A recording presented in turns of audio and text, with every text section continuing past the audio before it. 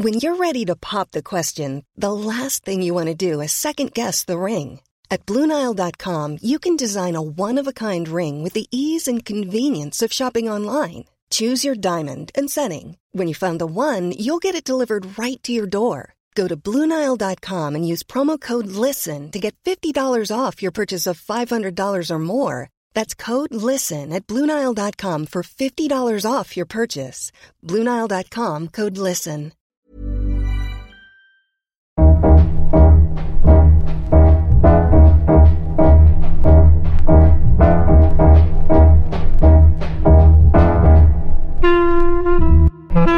Hello, and welcome to Out of Character, a podcast about sketch and character comedy.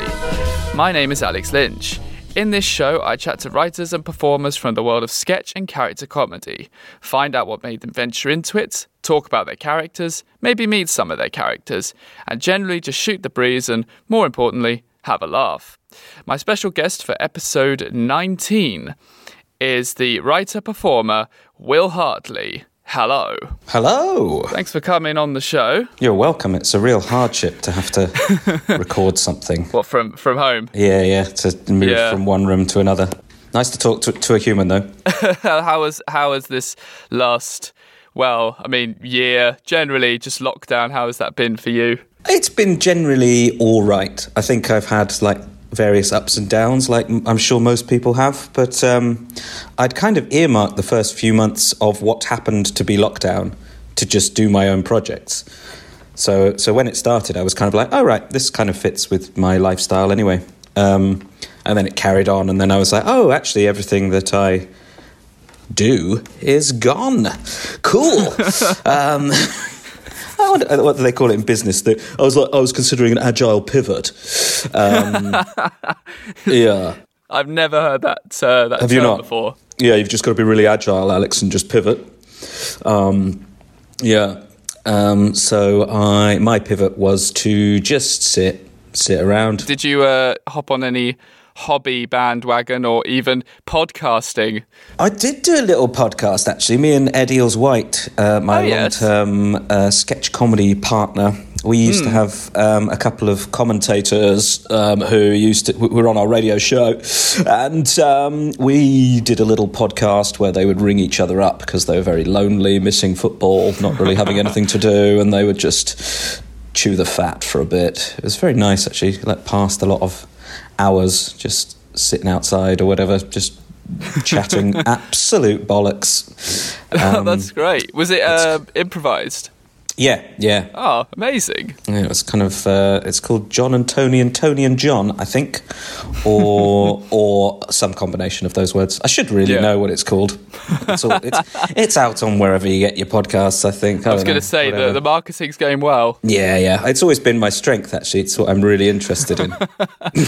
How long did you do that for, then? We did about 10 episodes, I think. Maybe 10, 12 episodes. Wow. Yeah, it was good fun. I really enjoyed it. It was nice to be doing something kind of creative. Yeah, because how have you found being creative in a time like this? I mean, I guess the improv is... that must be that nice sort of escapism of just doing something really silly and just... the sort of free flow of it. Yeah, it's really nice also just to do something with somebody that I trust implicitly, with characters that we know like the back of our hands. So it was kind of just really funny to do that. And also kind of missing all the human contact. It was just nice to remember kind of being in a room and making stupid rubbish up that might make somebody in the world laugh at some point. Because all of that kind of went out the wayside. Sure. Went out the wayside? That's not a phrase. Went by the wayside. Sure, it went out the wayside. It went out the wayside. Yeah, of course it bloody did. Agile pivot, out the wayside. I mean, you're throwing out all these, That's it. Red sky pondering. Fuck off, that's not a thing. No, it's not. It should be, though. Red sky pondering is when you have to really strictly stick to whatever the boss wants you to do. I think there's no room for debate. Yeah, but I've kind of been getting onto lots of writing and stuff, so it's been nice. I feel like I've been relatively productive with nothing really to show for it. Well, let's cast your mind back to before coronavirus, before the pandemic, and I remember when you first got into comedy and like sketch and character stuff. What was the comedy you had sort of growing up, and where did you kind of first get that spark to be a performer? Oh, good question. I think growing up with lots of like cartoons and telly and like all the old shows like kind of Porridge and Fawlty Towers and like the big character Victoria Wood and all of those kind of big kind of character things. I remember Jeeves and Wooster being on TV, and Hugh and Laurie and... Fry and Laurie. Yes. Who did I say? Hugh and Laurie. Oh, yeah, Hugh and Laurie. Hugh and Laurie with Hugh Laurie's one man. Did you not see that? Really good, it was. He played the piano and did jazz songs, even back then. He took the house down. Yeah, all that kind of stuff, I think. But I don't think I really ever took it seriously. I also used to kind of read a lot of books, and I just preferred not real life because people were kind of nicer and, you know, all that kind of stuff. And but I never really took it seriously. I didn't really do that kind of stuff at school or anything. I did a couple of plays and that kind of thing. It was only when I got to uni that I was like, actually, maybe I do want to give that a go and see what it is. Were you at uni doing a completely different subject, and this was just kind of like a society where you did that stuff, or was it part of your degree? This might sound really stupid, but I didn't really know comedy was a thing. Like, I just didn't know it was a delineated genre in and of itself. So I didn't do theatre at GCSE because I thought it would be too easy, because I'm exceptionally arrogant. And I did languages instead. And then when I went to uni, I did philosophy and Italian because I wanted a year abroad in Italy. Wow. And then I did a kind of couple of plays because, you know, friends of mine wrote something, and then they took that to Edinburgh. And it was a kind of comedy play with like loads of multi-character stuff, which is what I enjoy doing stupid voices and being quite high energy and that kind of stuff. Yes. And that's the same time that I started. That was kind of final year of uni. And then I thought, actually, maybe I'll give this a go, and started to apply to drama schools and got into Drama Studio London. And when I did that, I was in Edinburgh with a show in the first term. So I kind of rocked up a bit late for that. Wow. And then after drama school, one of my first jobs was News Review. Oh, yes. Which was really good fun. And then I met Ed Eales-White there, who's brilliant. And then we basically decided we were going to do a show in Edinburgh. But again, we didn't know anything to do with like comedy or theatre. We were just like, we want to do a funny show. And then when we got to Edinburgh, loads of people were doing comedy specifically as a thing, and there were loads of suddenly like rules for it, and, you know, people expecting certain things out of comedy because that's how comedy is done. And that was a real eye-opener, which I don't really subscribe to that. It is when you first go to Edinburgh. I mean, even as a punter, it's quite an onslaught of the senses. When I first arrived in my first Edinburgh, I got dropped in the Royal Mile, and it was just like, what's happened? I guess it takes all sorts to make a world, but I don't need to see any American universities doing Shakespeare or a cappella groups. I never need to hear an a cappella group. Thanks.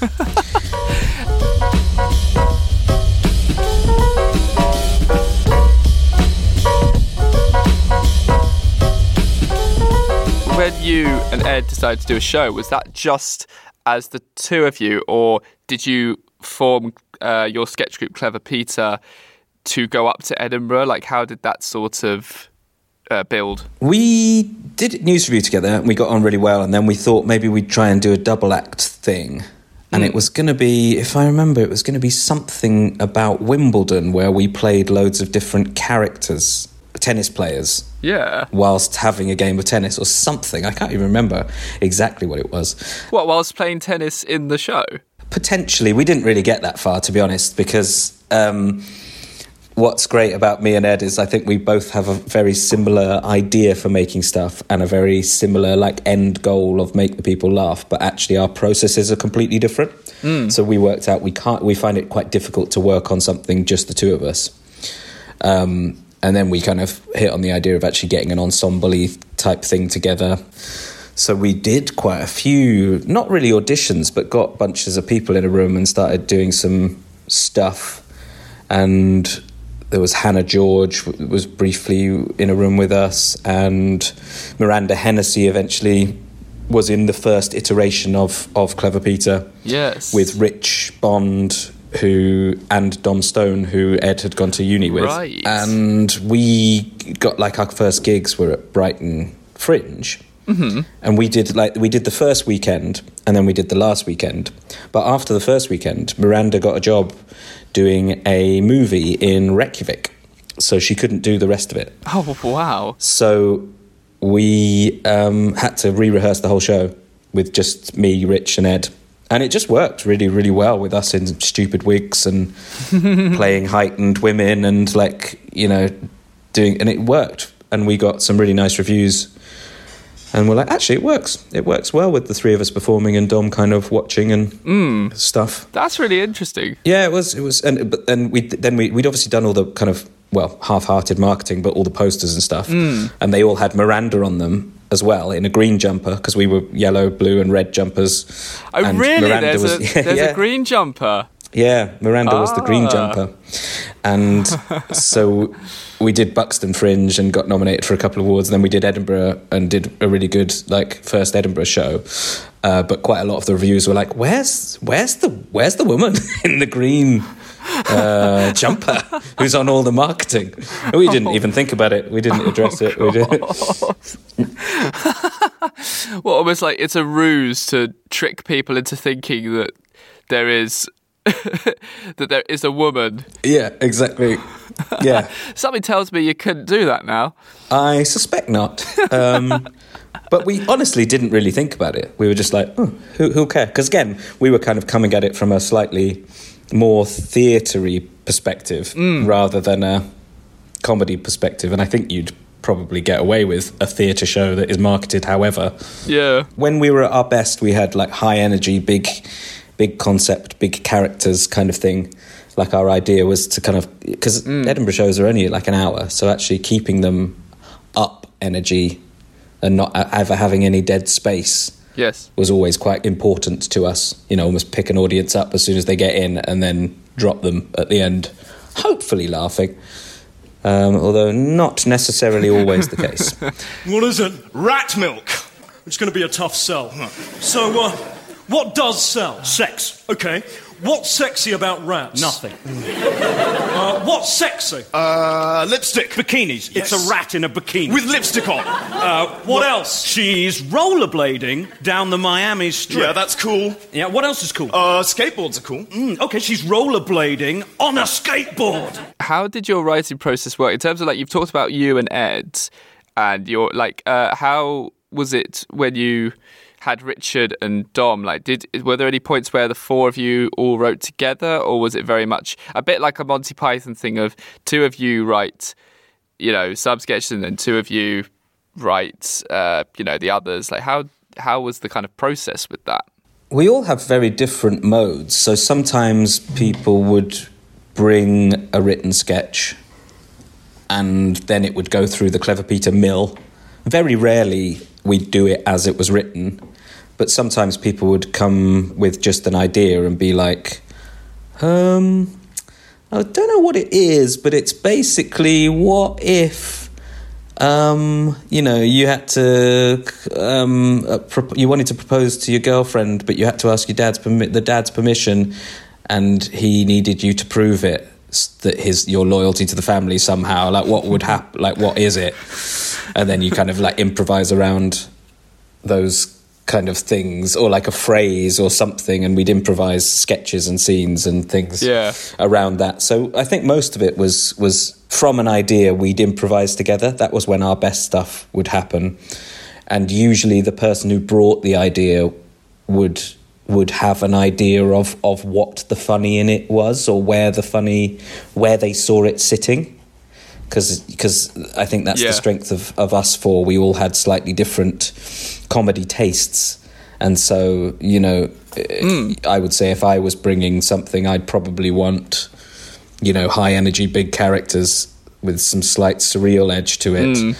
And if Ed was bringing something, he'd probably want something kind of which has a lot of space and time and awkwardness in it. And if Rich was bringing something, he'd want kind of classic gags, straight man gags. And, if Dom was bringing something, he'd want something quite traditional, probably, that worked with all the beats. Oh, that's great. That's a nice variety. Yeah, and so kind of also like any sketch would benefit from all those things. Because one of us would be like, I'm kind of bored by this. Can we add this in? Or, Yes. We very rarely had any kind of fights because our thing was, well, let's put it in front of an audience, and when they laugh is when the funny thing is. And if they don't laugh, it's not funny. Easy. That's really good. That's good that because it's, so easy to kind of become precious about your work. That's a really healthy work ethic. Of just let the audience decide. I also think it's really different. Like writing is very different to what comes out of a human mouth on stage. There's different processes of seeing something be funny. So if you're reading something, that can be quite funny, but actually it won't necessarily translate to being funny from whichever human being is saying it. I'd write what I thought was a funny line that Rich could deliver, and actually it wouldn't be funny when he delivered it because I would need to deliver it in my way. Yeah. But what he would do is he'd change the line and deliver it as he would do in a funny way. And that was that was basically one of our kind of rules. Whoever says the punchline says it however they want, even if, on paper we'd slightly disagree. How was that when you came to do... Because when you wrote The Dreams Factory, that was more of a concept piece, wasn't it? Like there was a narrative. Because your previous shows, did they have a narrative running through, or was it more of a traditional sketch show? They all had a narrative of some description, because we again, our kind of idea was that we always wanted this kind of League of Gentlemen narrative plus kind of Monty Python running gag silliness plus standalone fast show type things. We wanted shows where we could do all of that stuff. So each of them did have, some kind of narrative. I think Dreams Factory was the one where we went the deepest into it. I think we were all kind of aware that it was our last show together, and I think we just wanted to see if we could stretch ourselves to something slightly different. It was interesting because I think people were quite split on the Dreams Factory. Audiences would either really love it because of its emotional content, and other people would hate it because it's not funny enough, or, they almost didn't want to think. Oh, really? And also there were some kind of reviews that were just like, well, you're lampooning an advertising agency, that's been done loads of times. I was like, yeah, but everything's been done loads of times. It was really funny, and also I liked the sort of poignancy to it, because for people who haven't seen it, it's essentially an advertising company, they're trying to make a product, but sort of in doing so, they are like destroying this environment, aren't they? Yeah, there were kind of lots of stuff underneath it of kind of themes and things, and there would be lots of animals in it who are getting kind of screwed over somehow by human interaction or whatever, and just the stupidness of how people will lap anything up if you sell it to them the right way, and all this kind of thing, which I think I genuinely believe is kind of my personal feeling, is that people who create stuff should create it knowing their own creative sensibilities, trusting that an audience don't know what they want to see until they see it. And actually that requires a lot of creative trust in one's own making of something. Whereas what happens quite a lot now is that there are non-creative people, usually exec producers, who are trying to create what people already think they want. And they don't know. And actually you come up with these very generic, really boring things that don't really work and that nobody really cares about because they're just the same as something else. And it's the wrong way to do a creative process. Totally. And it's also like when something does kind of catch fire and everyone loves it, it's almost like an accident that slipped through the net, but they still don't sort of look at it as like, look, you accidentally let that one slip and didn't sort of meddle with it or mess around with it. And look what's happened. It's really interesting, that kind of thing of just letting creatives and trusting them to just sort of get on with it. That's kind of what I like about something like an Edinburgh Fringe show, or being able to create like live stuff, is because it's completely in your control. There's a time scale to it. You do it, people judge it, it's shit or it's good, or it's somewhere in between, whatever, and then you can move on to the next creative thing. Yeah. And there's none of this kind of bizarre bull polishing and kind of peacocking around of being like, who's hot, who do I need to say that I've got in my show? You know, it's this weird like ego thing in the industry that I completely understand, but also with any process of anything there needs to be some trust in other people. But often people, they don't have it, especially when, I don't know, their livelihoods are on the line and, you know, they're trying to prove something or whatever.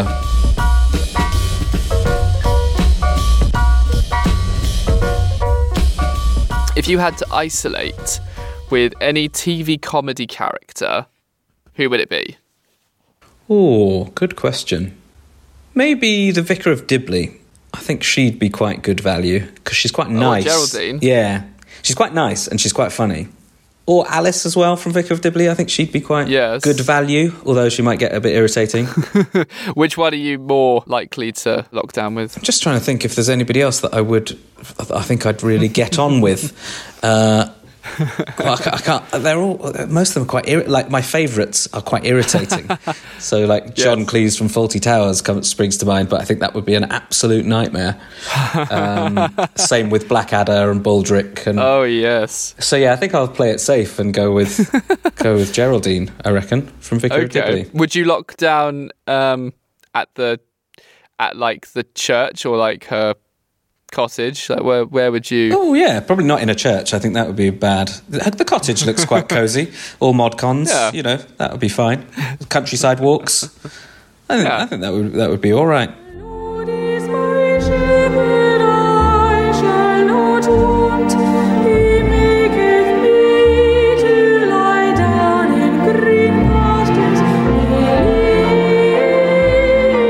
Now I think there's this slightly safer area where most shows that go anywhere, because there's so many people who know more about it technically, there's a lot of really good shows. There's lots and lots of really good shows.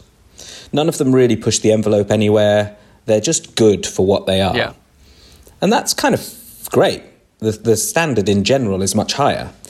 But it's very difficult to get something that's really amazing, or even that's really shit and different, because there are ways to do stuff now. You know, I'm sure if you Googled how to do a musical comedy, you could find a Save the Cat style beat sheet. Oh, yeah. And, you know, if you wanted to do a sketch... Like, if I wanted to do a sketch comedy now, having done it for however many years, I'd be like, okay, well, you probably want 26 sketches.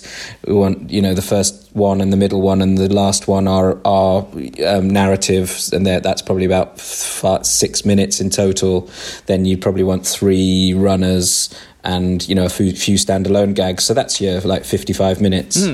And what goes where. And that is a way to make a show. Yes. But it's really boring. And it's boring to watch. Well, it's just very formulaic, isn't it? And then it becomes... it's a bit dry, doesn't it? Yeah. And that I find that a little bit where... And that's the difference between the proving ground, is you can kind of go and... Like, what are you proving? If you can do that. It's the same as working out how to do an essay at school. And then you do it, and then you get a good mark for it, and you're like, oh yeah, so I'd worked out how to do that thing, and I did the thing. And it's a bit like, yeah, but so what? Almost why bother? I'm not sure whether anybody else would agree with me necessarily, but I'm sure they would. It's it's almost like it's that kind of thing of, well, sort of the equivalent of like learning something to pass an exam rather than actually taking it in and absorbing the knowledge, I guess. Yeah. And also it's like I feel very strongly that creative stuff has to come from what you want to do, how you want to express whatever you want to express, and if that is then trampled on by having to fit it into some kind of mould, it makes it so much more difficult. Well, absolutely. I mean, David Reed was on this show, and he said that sketch is very much about play and friends at play. Yeah. And he said if you go into something with this has got to be good or it's not worth doing, then it's already dead. He's completely right. And he's also right in terms of, I don't think you can make something funny without having fun. That's why it's easier to do a show that is like comedy drama, and people can choose when they laugh. Because actually, that's people doing a complete cop-out and saying, we don't really know where the funny is, we're not going to trust our own judgment. It happened a bit doing Zomboat. I was writing a show. Yes. And I remember us getting stuck in that process in the middle few episodes. And I just remember saying to everybody, like, none of us have laughed in like 2 days.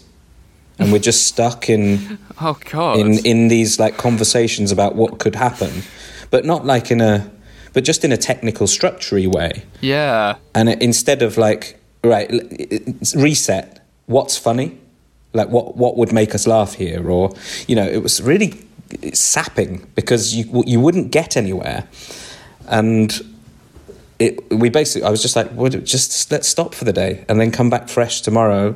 Yeah. With a different mindset, because you get caught in that wheel of like it has to be good, or like what should we do here, or oh actually technically this should happen, or that doesn't make any sense, and you're like, well, let's just go with something, and then you will find later on in the process which bits were good. And even if it's wasted work, it's not wasted work because we've done something to get somewhere. Yeah. Whereas actually you can stop with all those conversations of being like, it could be this, couldn't it? Yeah, but it could be this. Yeah, but it could be this. Yeah, but it could be this. And you're like, yeah, yes. You can't actually try anything. Yeah, it could be any of those things, guys. Yeah. We just need to but none of them are funny yet.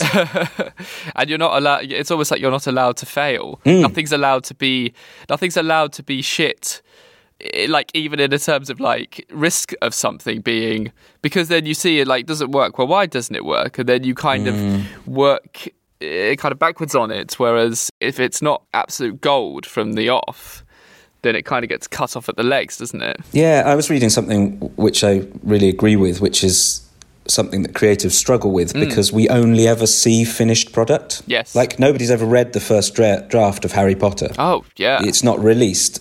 So all we're looking at is a final product that is as best as people can make it. And you can judge that however you want.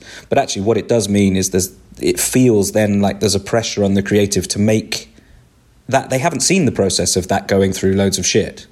Yes. And being dreadful at the beginning. All they've seen is the final thing, and they think, oh, I need to make my first effort be as good as that thing that I'm trying to do. And it's completely not true in any way, shape or form, but there does require some kind of acknowledgement of that and ability to be like, right, I know where I want to get to is that really good thing. Yeah. I know that I need to go through a whole process of not having the good thing first, because that's the only way I can get there. Yeah. As opposed to like, and I think that can be a crippling mindset where some people are like, no, it needs to be perfect the first time, because why else would I try? It's setting a precedent of like, the bar is this high. If you don't reach it, then, you've automatically failed. It's like when you combine that again with that sort of, like, I hate those under 30 lists. They are so damaging. Yes. To people, like, it's like how many people actually do have like that kind of success, before 30. Well, also they don't have the equivalent over 70s list, which there would be. Yes. And they also don't define success. There's this great book called The Happiness Advantage. Oh yeah, it's really good. But the premise of it is basically it's a psychologist, and he went to Harvard, I think, and he's talking about how basically in our society we have this idea of success, and it's like a kind of upwards graph trajectory. Yes. And this idea that when you're successful you will be happy, and our whole idea is along this graph there are lots of like low liars, and we want to bring them up to having like an okay time. But actually there's loads of people who are outliers up and above, who are happy, who are who are just having a nice time. And the idea basically being that you need to be happy before you're successful, in inverted commas, that it's kind of the wrong way round. And that kind of idea that for me, kind of success, or however you want to say that, is kind of, it's more an infinity symbol than a direct ramp. Because sometimes you're up, sometimes you're down, sometimes you're up, sometimes you're down. Yeah. But nobody has that thought when they see somebody doing a great show. They're like, oh, they've made it. And again, that's such a insidious kind of thought pattern that I want to be there, and when I'm there, I'll be happy and successful. Because it's not true. Well, yeah, it's a MacGuffin, isn't it? Yeah, completely. And to be actually able to like retranslate that to actually now I'm doing what I want to be doing, fine. If you can get into that mindset, it's much easier, in fact. I think that's why those Clever Peter shows, especially the best of one I saw, it just looked like you guys were having so much fun doing that. Yeah. Like you could so tell, like this wasn't a toil, a sort of hard slog. I mean, it might have been at one point, but the fact of the matter is, there was no sense of you'd all lost your sense of fun. No, exactly. And that's it. It's that kind of element of joy. Joy and energy is where I think, personally, I feed off both doing and watching. I don't think there's any... Like, even if somebody's doing like the most dark show or playing the most evil villain, there has to be some kind of love behind the project in order for that joy to come across. And it's so evident when it's not there.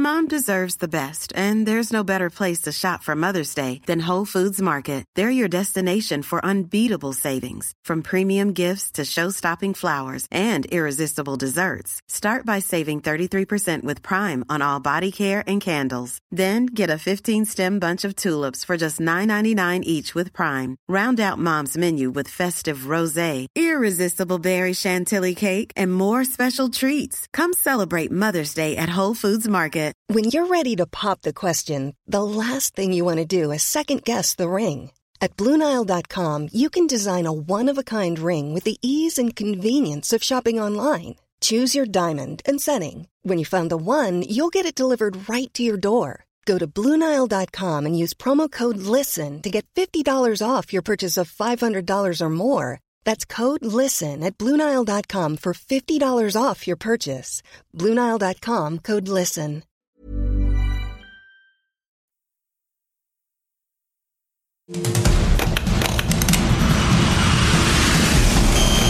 Strap in! It's Clever Peter! How was it when you came to do the Clever Peter radio series? Did you still have the same amount of creative freedom, or did you have to sort of adhere to certain, briefs, guidelines? Or was it a kind of, were you taking sketches that you'd already done in the live shows, or was it all brand new material? It was all brand new material. Jeff and David from Positive are brilliant. They're so good, and they were really happy just to let us have our creative heads. But also we were aware that none of us really like radio that much. Audio is not something that makes us laugh particularly. Right. But it was good because we had a very strict, it was only 15 minutes. And we only had 4 episodes, was it? Yeah. Yeah. So actually, that's only that's a 1 hour Edinburgh show, basically. So it wasn't very much content. What tends to happen is if you get any kind of success in Edinburgh terms, you have lots and lots of meetings with very, very serious people who are, really interested in your development and stuff. And the amount of kind of TV type chats we had with people, and producers would kind of say, the thing is, you guys are really, really great on live. Your energy's great and your writing's really great, and you guys are really good actors and stuff. The thing is, though, radio's completely different. So some of your visual gags won't work on radio. You're like, yes. I mean, obviously we would do different jokes on the radio because it's a different thing. And they were like, and then, we had the same thing after our radio show where people were like, the thing is, your live stuff is really high energy. That won't really work on screen. And, some of your radio gags, I mean, they're not visuals, so they won't work on screen. And we're like, we fucking know, you idiots. Like, it's a different medium, but the premise behind it is the same. Like, we just make funny things for that medium. It's called adapting. I know, yeah. So there was a lot of stuff. Like, initially we wanted to keep some stuff from our live show for the radio, but actually often I find limitations are freeing, and you can try and like squash something into a new box, but actually the live stuff we did worked best live because it was made for live, and the stuff we did for radio was made specifically with that audience in mind. Yeah. So hopefully the stuff that worked well because of that. And if we'd ever got the chance, I think we would have done some quite good screen stuff as well, but such is life. I know. I've still got the flyer from your Brighton Fringe with the review. If Clever Peter don't get a TV series in the next year, there is no justice. No justice! No justice. I mean, I think I got a review in my first year of Edinburgh saying Star of the Future, and I'm still waiting, so, Now be silent and do exactly as I say, and you might just escape with your life. I have a sniper rifle pointed at your head, and another on what looks like a tiny hippo. This is preposterous. It looks like you need some convincing. Mr. Pippo! Don't let those be your last words. And I don't agree. I think David Suchet was an excellent Poirot. Mr. Pippo! Mr. Pippo! Now I have your undivided attention. Look in your left breast pocket. Breast. Enough! One of the live sketches that really stays with me is the cake fairy, which is hysterical. Because also that was the other thing, like a lot of your live sketches in like the nicest possible way were quite gross. Yes. Sometimes. Yes. Like the cake one where you're stuffing cakes into Ed's mouth and it looks really horrible. Yeah. And menacing. Yes. I think we enjoyed playing with a bit of grotesquerie, and also the idea, because all of us are quite sweaty performers, we knew we'd be quite messy by the end of a 1 hour show. So we kind of went with that and we're like, okay, well, if this requires me to force feed Ed 20 dry cakes and we just leave it all strewn across the floor afterwards, fine. Hello, Linda here, and welcome to my diary. It was a wonderful summer's day, and I was at Ascot with my best friends Juniper Tilson and Praline Stabowski. We had been drinking Pimm's, and I was trifling in my mind as I'd just won money on a horse called Welk. I was a little skiddy from the Alco Pimm's, and the three of us were having a larfacious time when I saw him. He was standing with his back behind him, and he was gazing at me with sulfated mirth, his smile flashing in the sun like a magpie's groin. So after Clever Peter, what kind of made you then decide to move more into solo territory with shows like, Gun? So doing like solo stuff was interesting because basically Clever Peter kind of faded a little bit because people's life priorities shift. Sure. And, it's a lot of hard work if you're not being given any money by anybody to kind of pick yourself up and just go again. And I was kind of slightly falling out of love with live performance because, in a way, like, once you've done it loads, you've experienced the whole gamut. And I felt like, I have seen it before where I've done a shit show and the audience have hated it. And I've seen it before where I've done a really good show and the audience have loved it. And they're both the same. Like, who cares? So I was wondering whether I just needed to be challenged or whatever. And I didn't really want to work with other people just because of it's sometimes like herding cats, getting people into a room and all this kind of stuff. Yeah. But I also wanted to explore the idea of keeping that same high energy and multi-character stuff with a one-person show, because quite often I've seen one-person shows that are just one person talking, and they're really like slow paced and like it's somebody being like, yeah, and so And that's when I realised that I had to stop dating her. And then there's like 4 minutes of a little scene change where they move a chair, and then they're like, and actually, I was at the fairground. I was only 12, and I'm a bit like, oh, God, surely that you can do more with a theatre than this. So I was kind of like, I wanted to put all the stuff I like in a theatre show. Yes. And make it funny, but also make it have a satisfying story for me. And I also have a problem with Western films in that they're really slow quite often. Even though they've got all of the bits of story that I should love, good versus evil, like massive themes, huge vistas and settings, and they should be amazing. And most of them I find a bit dull because there's lots of staring into space or hours of horses going across prairies or whatever. Yeah, it's a good point. They are really long, aren't they? Or maybe they're not that long, but they feel long. They do feel long, and that is part of probably their beauty for people who love Westerns, but that's what kind of bores me about them. So I wondered if I could condense that into like a 55-minute show, basically. All the things I like about them. For people who may not have seen it, can you explain a bit about what Gun is?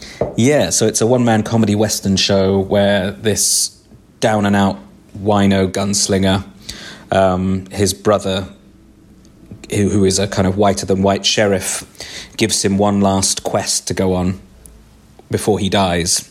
And so this kind of down-at-heel gunslinger has to kind of take a MacGuffin to somewhere, and he's being chased by assassins, and he has fights with bandits and all this kind of stuff, and he finds love along the way. And it's basically there's kind of 26 characters or something in it. It's got a big villain, and there's a chase on a train and a scene that turns from card game into a sex scene.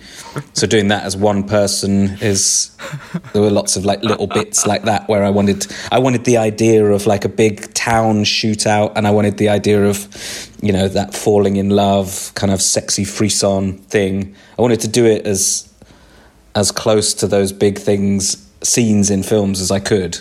Yeah. And the challenge was, could I do them on my own, basically? And Phil Croft, the director, helped a lot with that. I went down to a community theatre in Plymouth, and there was this bit where Phil brought a friend of his along, and we were doing the sex scene, and, these old ladies would walk in and out, and, Phil would be like, yeah, no, but if you are going to put your finger up your bum, you probably need to turn slightly to your right, because otherwise it's not funny. You'd see these, like, old people come in and go, am I interrupting? And you're like, no, not if you don't mind. I have to do this in front of like human beings for a show. I'm happy to do it to you guys. Sneak preview, yeah. Yeah, exactly. Oh, wow. Just that, again, that just sets that sense of joy, like what can be challenging and what would be the most fun and what would be the most exciting to do here. And I had that thing that we were talking about earlier where like good writing versus what comes out of a mouth. Yes. Because I'd written some really nice bits, but when I came to do them, when I knew I would be the only person on stage communicating to an audience, yes, I was like, I don't need that long, flowery passage at all. Because that's not the place for it. Yeah. It won't hold. I just need a quick moving on bit. Yeah. No, it's always interesting that when you kind of look at something that, like the word, you're really proud of the wordplay, or you're kind of like, this, it looks great on paper, and then when it comes to it, it's kind of a bit waffly and doesn't land as well as it does on paper, kind of thing. Yeah, it's like, it's nice but useless in a way. So that was kind of it, really. Like I kind of made a show that I would enjoy doing for an hour every day on my own, because you can't really guarantee necessarily an audience in Edinburgh. Just enjoying the show really was great. It was great, and it helped that I didn't do it with this in mind particularly, but it just so happened that one-man comedy Western is quite an intriguing sell for people. So people who would like that kind of thing would come and see that thing and would get roughly what they thought they would get. So audience-wise, it was quite easy. Yeah, you delivered what it promised, a one-man Western. That's exactly what you delivered. It is a very fast-paced show, and it's very funny because you are playing it truthfully. It's not like a sort of wink to the camera, this is a spoof, And isn't this so ridiculous? Like, what's so nice about it is you play it for real, as if it was an actual Western. Yeah, I think there's a lot to be said for that. I like that when people play funny things straight. I think that's when it's funnier, because actually you're doing justice to it. And I have a slight bugbear with those kind of things of, that kind of relatively cool thing of like, I'm not really invested in it.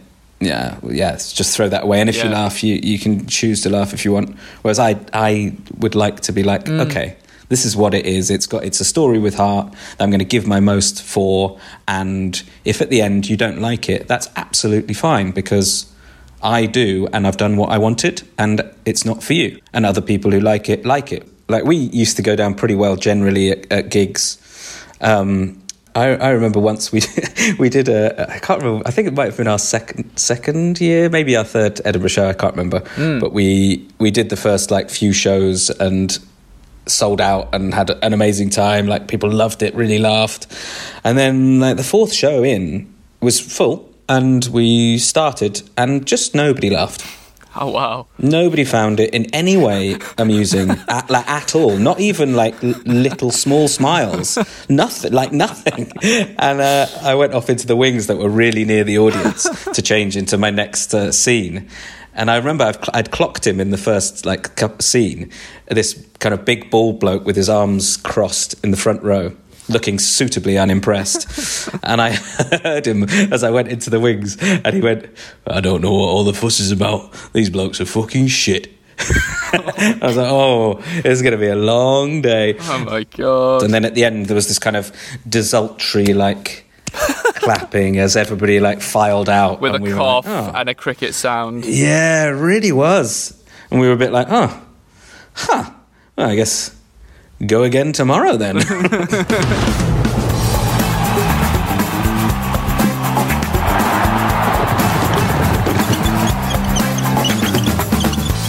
What was it like doing Fit then? Was that that was a children's sketch show, wasn't it? Fit was amazing. It's probably my favourite paid job. The cast were brilliant. The director, Dominic Brigstock, is amazing. All of the sketches were great. It was really funny. It was fun to do. Oh, fantastic. It was just great. The whole crew and the whole thing was amazing. And also, it's a very, very, very funny show. You know, it's supposed to be a kids' show, but it's so much better than a lot of adult shows. Yes. I was really sad it didn't get a second series, because I think it really deserved it, but it was a politics shifting of people in charge type deal, I think, you know, as often they are. Yeah. But it was great. I'm really proud of it, and I'm really proud of everybody who was involved in it, and it was just really fun. Were you writing as well? No, I didn't write on it, except for one improvised gag that did make it into the end show. So they, you know, out of nothing, they just gave me a writing credit, which I, you know, wow, which I would expect the opposite of most shows. Yes. But they were like, yeah, we use something of yours, so you get a writing credit. So, that's nice. That's nice. God, it's amazing. It's amazing when you find those people. Mm. And it's interesting you say, you know, it's a children's show, but it is, you know, often funnier than like most of the adult shows, because when I had Susan Harrison on this podcast, she was talking about DNN, which was another thing that sounded, you know, it was really fun, a really great vibe, lovely people, lovely atmosphere. Yeah. And I don't know, do you reckon that's kind of inherent of children's television? I think what it is it's really interesting, because Dominic Brigstock, who's obviously amazing, he directed Alan Partridge and The Green Wing and stuff. He knows his onions. And he said two things that really stuck out. One was it's really important to make sure that all of the crew and cast are really happy, and to really just welcome them in and have like quite a family atmosphere on set, because they will work harder for you. Yeah. Even though that's not the goal. Actually, the goal is to have a nice set where everybody has a nice time. But one of the products of that is that everybody works harder and is willing to do more and do their best, which I thought was very interesting. And he also said, doing a kids' TV show, if you're doing an adults' TV show, you never quite know what the execs are going to pick up on as bad and that you're going to have to rearrange. Yeah. Whereas doing a kids' show, you know very clearly what they will and won't accept.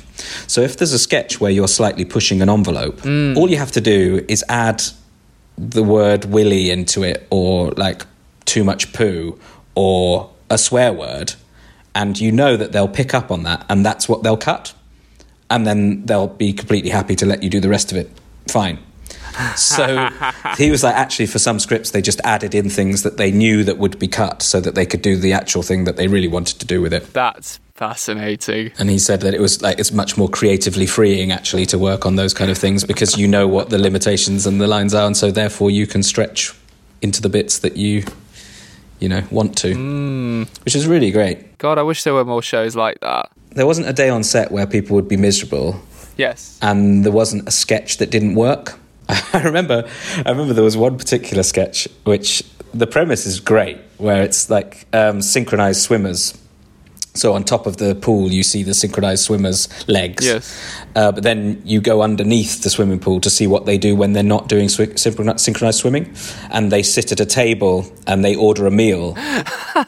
And somebody was, they were like, "Oh, could you play the waiter?" And I was like, "Yeah, I like swimming. I kind of like, I'm happy to hold my breath and be underwater and stuff." But I hadn't realised quite what that would entail. It was basically a whole day of going down to the bottom of a swimming pool in a tux and bringing over the menus and then taking them back, and then bringing over the pizza and then taking that back, and bringing over the thing to pay by card. That's amazing. And I have never been more exhausted from a day of filming in my life.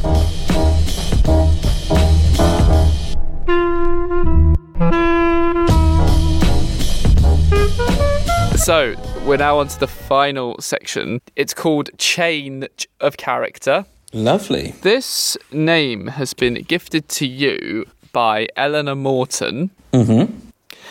And the name is Neil Peebles. All right, yeah. Who is Neil Peebles? Neil Peebles, he works for a call centre, and they deal with... if you've ever had a building... that's not used very much.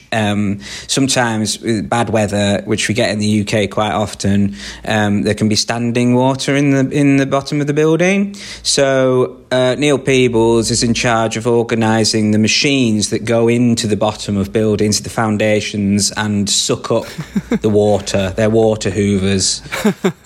Water hoovers? Water hoovers, basically, yeah.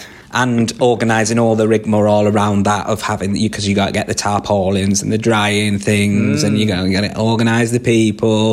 It's actually a very high pressure job and important. Does he take pride in this job, or is it a kind of something he fell into and it's just kind of he's stuck? Very proud, because he's very good. He's one of the top water vacuum organisers in, if not the world, then certainly the UK. But it is something that just fell into as a job. And the thing is, often people can say, "Oh, you're only working in the call centre, you're only getting £9 an hour, don't you have any ambition, why don't you get a proper job," and all that kind of stuff. Yeah. But actually it takes a lot of graft to sit in a call centre for 12 hours a day and be nice, because it's not about me, it's about water and people. And vacuums. Does he have good client relation and sort of employee relationships? Is he a popular guy, or does he kind of keep himself to himself and is a bit of an introvert? Oh, yeah, people like him. Yeah. The amount of gifts he gets at the end. Very rarely sees people face to face, but the amount of gifts people send him, little chats when you're organising them, the standing water, stuff, and people are very upset about it, and we'd get to chatting about hobbies and things. I personally like to cook eggs. Just a thing, all sorts, and sometimes people send me an egg. What, because they've heard that you make such good egg dishes? Yeah, because I've just been chatting about how I like eggs, so they're like, "Oh, here, Neil, thanks for all your help with the water hoovers. You did a great job. You seem like a lovely, lovely man. I'd like to get to know you better. But in the meantime, here's this egg, or these eggs, if I'm lucky. Sometimes these eggs." And how does Neil like his eggs? Oh, you can't choose. It's just on a whim every day. You can't beat a runny boiled. That's one of the, in my office, that's one of the little phrases I've got stuck up. What, like a picture on the wall? Yeah, Humpty Dumpty on a wall, and he's saying, "You can't beat a runny boiled." Does he expand Are there like other branches, other clients, or is it just this one call centre? No, just the one. Just the one. It is. You got to, in my experience, you got to pick a expertise and expert in it. You know. Yeah. There's no I in team, but there is an E in expert. And if you add an M to the beginning of expert and take away the expert, then it's me, and that's Neil Peebles. Of course. The logic there, it writes itself, doesn't it? Yeah. And say if he had a protege, or maybe he does, what does he look for? Oh, you'd have to be young enough to mould, but old enough to excel. You know, a little bit like a younger Neil. Yeah. Probably, you know, go-getting attitude, willingness to listen. You know, I think I could probably work with anybody, really. And what does Neil do outside of work? What's his... well, I guess the work is his passion, but what's his sort of...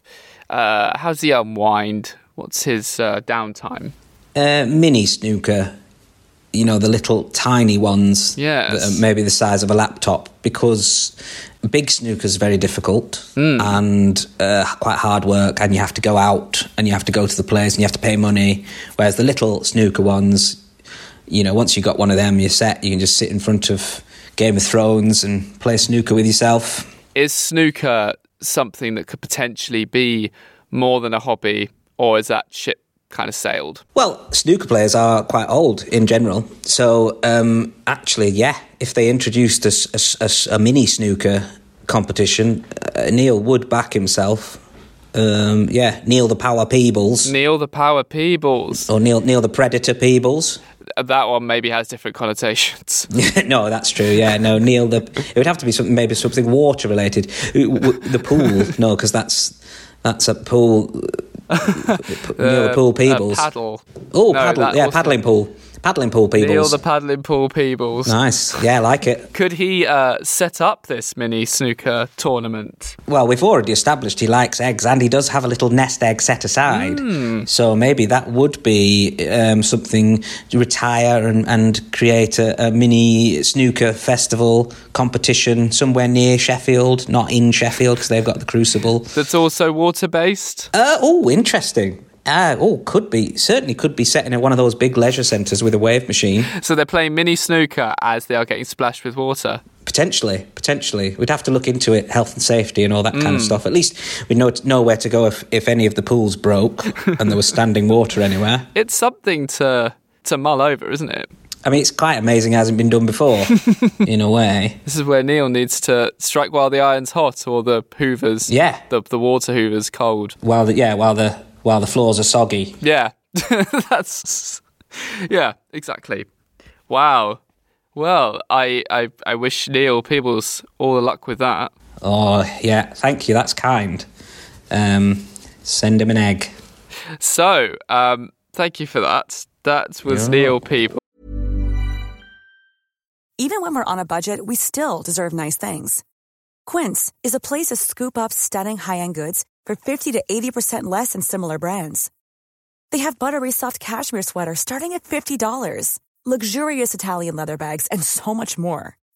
Plus, Quince only works with factories that use safe, ethical, and responsible manufacturing. Get the high-end goods you'll love without the high price tag with Quince. Go to quince.com/style for free shipping and 365-day returns. Welcome. Can you please reveal the name you're going to pass on to my next guest? The name is Twep Gruckley. Twep Gruckley? That's Twep Gruckley. Wow. So, who is Twep Gruckley? We shall find out in the next episode of Out of Character. In the meantime, thank you so much for being my guest, Will Hardley. Thank you.